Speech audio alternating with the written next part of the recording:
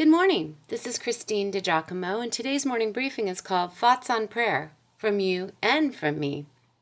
I like to hear from other people on the journey, people who want God in their lives and who are endeavoring to think deeper, truer thoughts and turn them into prayer. I'm going to share with you some of the responses I got to my questions. How is your prayer life? What are your challenges? What is most meaningful to you? Where do you lack? Okay.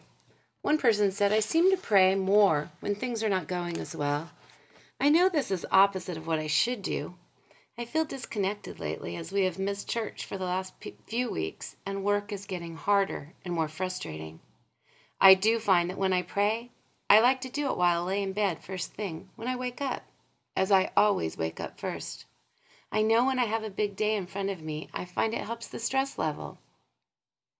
Another person said, Psalm 5 is in my head from yesterday's briefing. Thank you for prompting me to examine my prayer life. I do need to set a time apart from all else, even driving, to pray, because I know that God honors that. Oh, it's so difficult in the busy home. A third said, I personally struggle with prayer because I think it has been lost to this idea of always asking for help. As a Catholic, you pray to everyone, the saints, to Mary, to Jesus, to God, and always it seems it is in the name of asking for help in some form or another. However, I've always thought of prayer as a means of self-reflection and meditation in the presence of God. The best feeling in the world is when you have been praying and praying and praying, and then finally it's answered. And you almost fall on the ground, your heart pounding with joy, and you get the biggest smile and just shout out, thank you. I love that feeling. It's a feeling that can carry you for several hours, sometimes even days. And finally, my prayer life is a constant challenge. I tend to pray at night, thank the Lord God for the day, or ask for help if there are any issues. The hardest part is the validation. Sometimes I feel that there are so many other people that need the focus that I'm being selfish. I also get hung up on the wording. Well, that was some good feedback, and the thoughts were different from one another. Let's continue to unpack this important, vital part of our Christianity. In order to come into prayer fully expecting of meeting God, we must endeavor to think rightly about Him. As A.W. Tozer said, what comes into our minds when we think about God is the most important thing about us. I believe we must realize something about God's character and about His abiding love for us. Oh, we won't be able to fully grasp either, but we must try. You see, God is wild about you. He thinks you are delightful. He considers you to be fearfully and wonderfully made. You might notice that your biceps aren't as big as they were in college, while your waist size is bigger, but He doesn't really notice. God is interested in you at your core. One of the greatest mysteries in this life to contemplate is what His love for us might mean if only we could truly grasp it. Unfortunately, we've let others be the keeper of the keys as to our worth.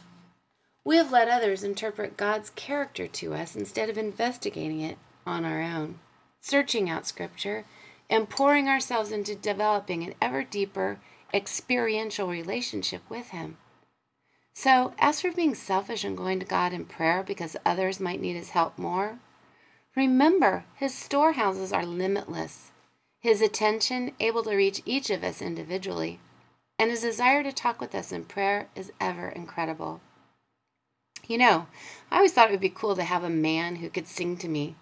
I just realized I have him, and what's more, he has me. Scripture tells me God will sing over me with His love. It's in Zephaniah. I have found that creating order in my prayer time is a way of feeling more complete.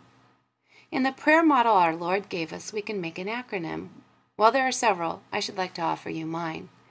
ACAT, from a message I delivered to a high school group about 12 years ago entitled How to Skin a Cat, a message on prayer. The A is for adoration. Take a moment to start your prayer by giving God His due. Praise Him for who He is. The C is for confession. Search yourself and ask God to show you anything you need to confess and turn away from. A is for asking, for your needs and for the needs of others.